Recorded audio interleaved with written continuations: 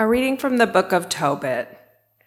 On the night of Pentecost, after I had buried the dead, I, Tobit, went into my courtyard to sleep next to the courtyard wall. My face was uncovered because of the heat. I did not know that there were birds there, perched on the wall above me, till their warm droppings settled in my eyes, causing cataracts.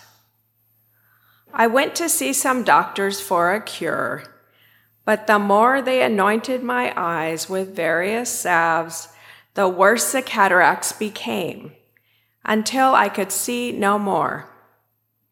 For 4 years I was deprived of eyesight, and all my kinsmen were grieved at my condition. Ahikar, however, took care of me for 2 years, until he left for Elemaus.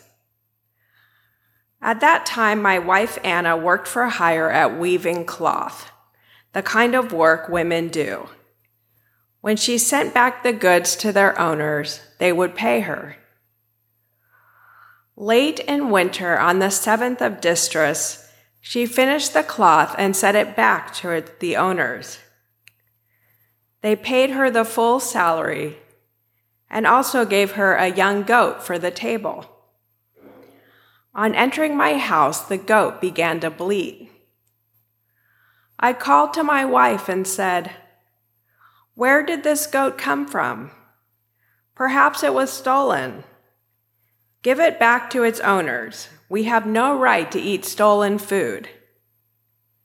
She said to me, "It was given to me as a bonus over and above my wages." Yet I would not believe her, and told her to give it back to the owners. I became very angry with her over this. So she retorted, "Where are your charitable deeds now? Where are your virtuous acts? See, your true character is finally showing itself." The word of the Lord. The heart of the just one is firm, trusting in the Lord. The heart of the just one is firm, trusting in the Lord. Blessed the man who fears the Lord, who greatly delights in his commands. His posterity shall be mighty upon the earth. The upright generation shall be blessed. The heart of the just one is firm, trusting in the Lord. An evil report he shall not fear. His heart is firm, trusting in the Lord. His heart is steadfast. He shall not fear till he looks down upon his foes. The heart of the just one is firm, trusting in the Lord. Lavishly he gives to the poor. His generosity shall endure forever. His horn shall be exalted in glory. The heart of the just one is firm, trusting in the Lord.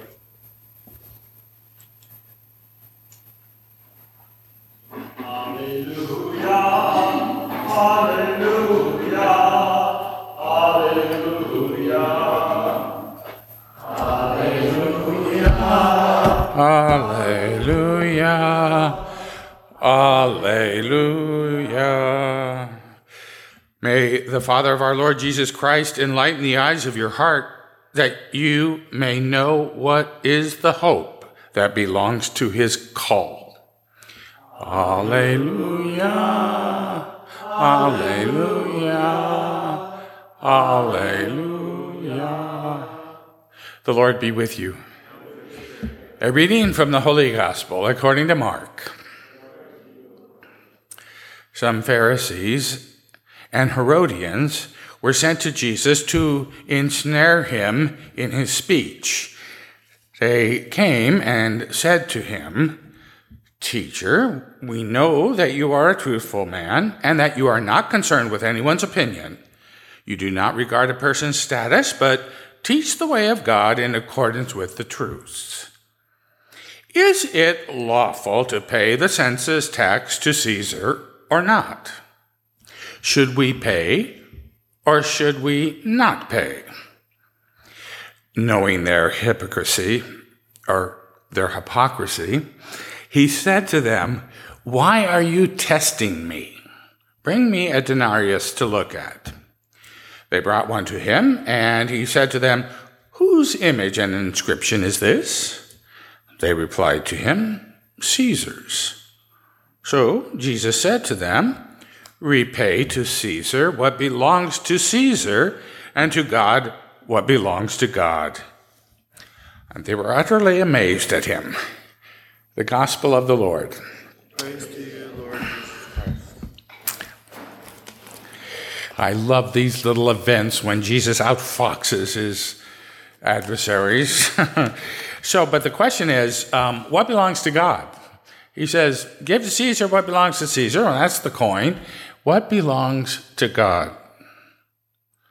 The only reasonable answer to that question is we do. We belong to God. We all belong to God, regardless of race or gender, class, orientation, portfolio. We're all in God's hands. And he embraces us all in his heart. So, care for his vulnerable ones is giving to God, belonging to God, lifting up the ones who are fallen, mending the broken ones, is giving to God what belongs to God. So the struggle comes when I try to put a price tag on, what belongs to God. We try to fix it by the going rate of the coins that we should give to a charitable cause, or to decide the right dollar amount on the good we do, keeping in mind, of course, the tax benefits. It gets complicated. To repay God, what is God, I think, is simply a matter of my attitude.